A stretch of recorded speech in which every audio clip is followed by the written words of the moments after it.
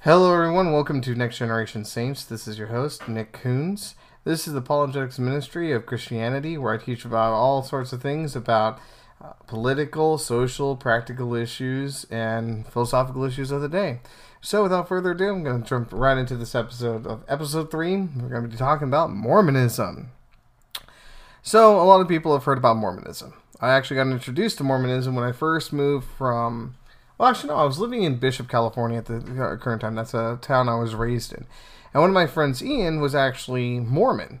And I didn't know too much about him, but I kind of just listened to what he was saying. But I was brand new into the faith of Christianity. Really didn't know what I was looking at. So I wasn't really fully exposed. Then I went to move down south to the Disney College program. And there I was exposed to another coworker who was a very devout Mormon. And he began talking to me about all sorts of things Mormon. And as I started researching more into Mormonism, I started finding that Mormonism and Christianity were not compatible with each other. And I talked to many Mormons later on, throughout the years, about their belief systems. And I know many Mormons, when they hear this, if they actually listen to this podcast, they'll talk about how I got everything wrong, I'm not understanding it. Or how they'll say, the Book of Mormon does not contradict the Bible. However, I'm going to give you one example right now and describe it in detail about how it contradicts. And hopefully you guys will be able to look it up yourselves and let me know what you think. So, really fast, we're going to be talking about how it is being saved and what grace is in the Bible. In the Bible, it teaches us in Ephesians chapter 2, verse 8 through 9. For by grace you've been saved through faith. This is not of yourselves.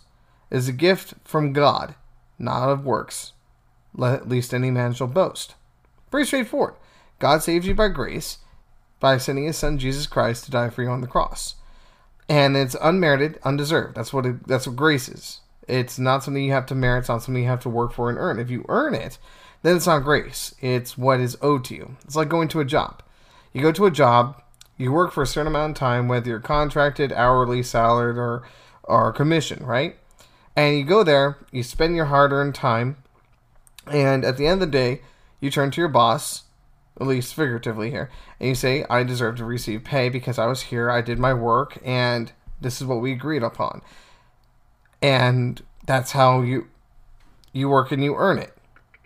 However, grace that God is teaching us is you're receiving a paycheck for free. You don't have to earn it. You don't have to do anything for it. You're just given a paycheck. It's by grace you've received that.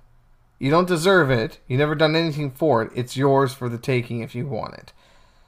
That's what it is. So when Ephesians chapter 2, verse 8 through 9 is talking about that you're saved, you receive your salvation through grace from the cross, from Jesus Christ dying on the cross, and that this is not something that we have merited to ourselves. It is a gift from God because we can ultimately pay for our sins. If we pay for our sins, we go straight to hell because we deserve that.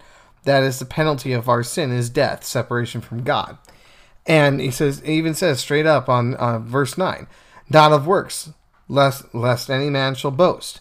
So he's saying straight up, you can't earn your salvation. You can't do anything to get your salvation in the areas of doing works or performances you do.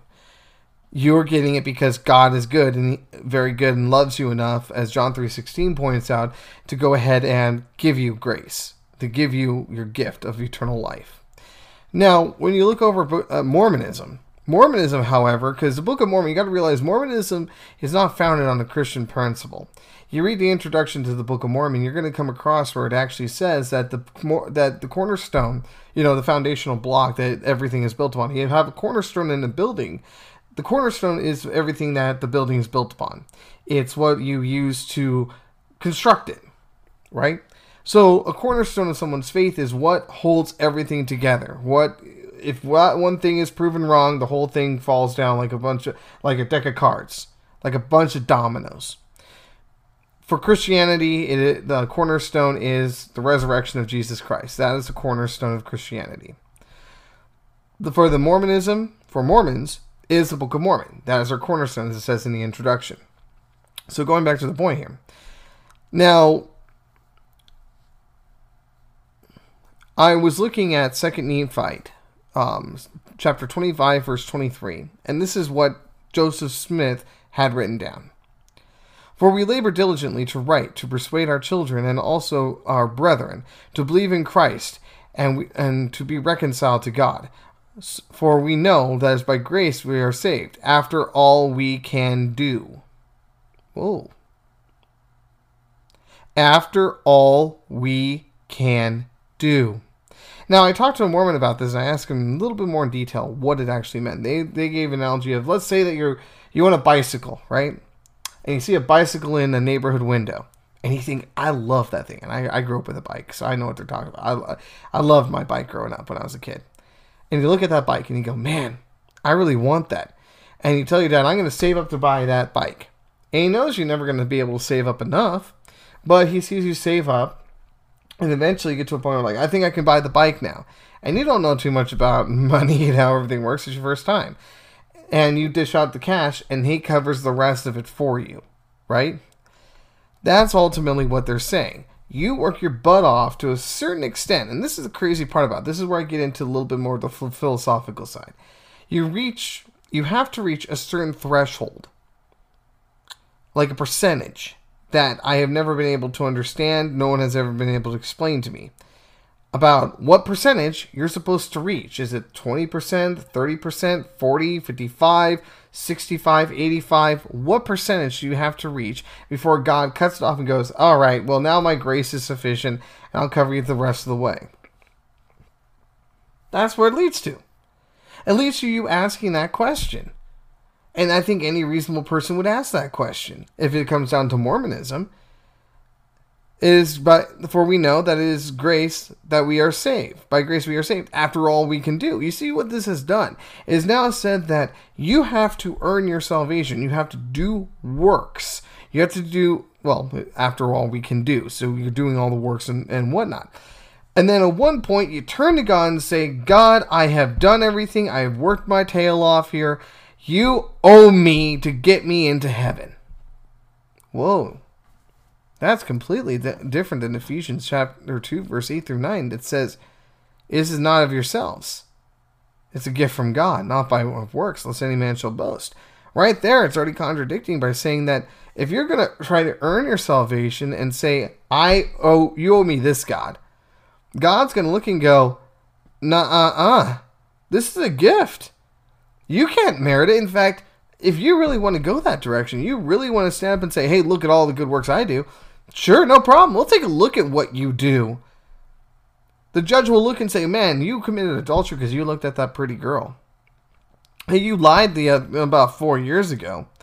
Oh, remember that one time you stole a small pen out of that office? That wasn't yours. God has a very high threshold you must meet. And if you're basing it off of what you have done for him, oh goodness, this is like when you go to a courtroom and you're standing before the judge and say, hey judge, look, I know I raped and murdered a woman, but hey, look at all the good stuff I did. And the judge is going to go, cool, but you still raped and murdered a woman. You still need to go to prison, buddy.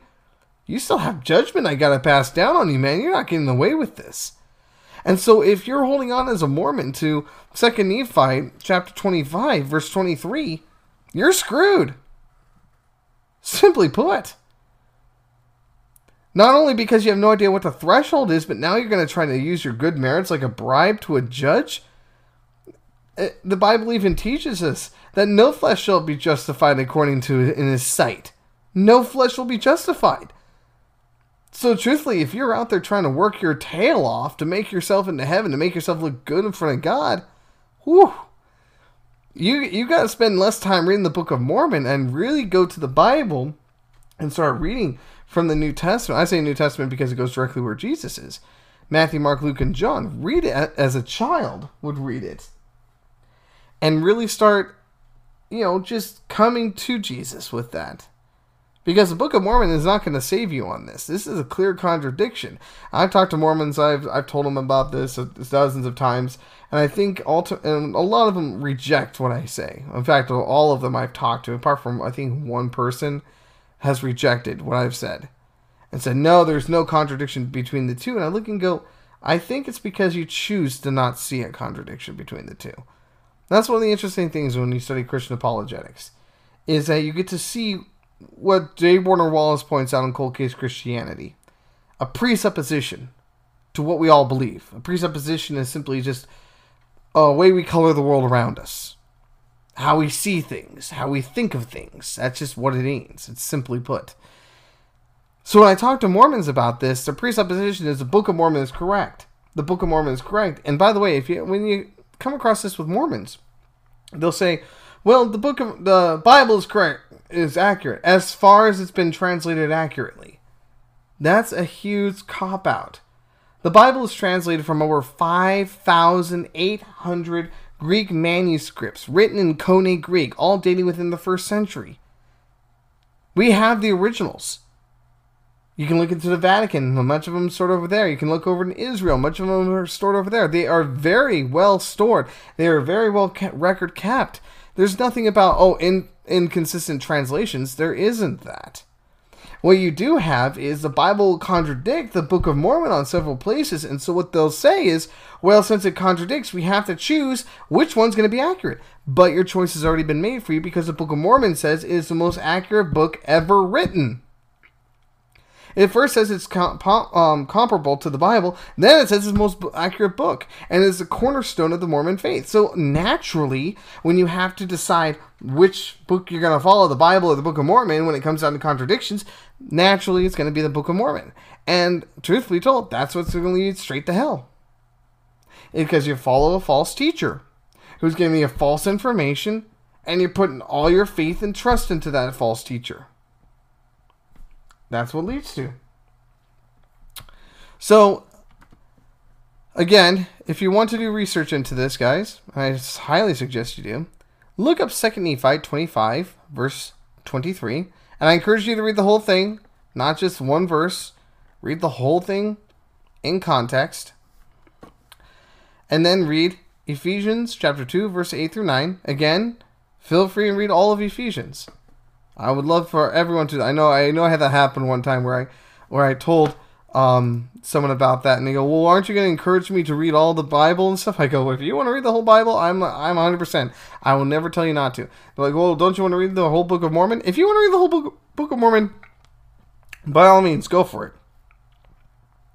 But realize you're going to run into contradictions. So, my last bit of notes here that I wanted to hand out. This is my good news for everyone who's listening. The good news is this. Jesus Christ died for you on the cross.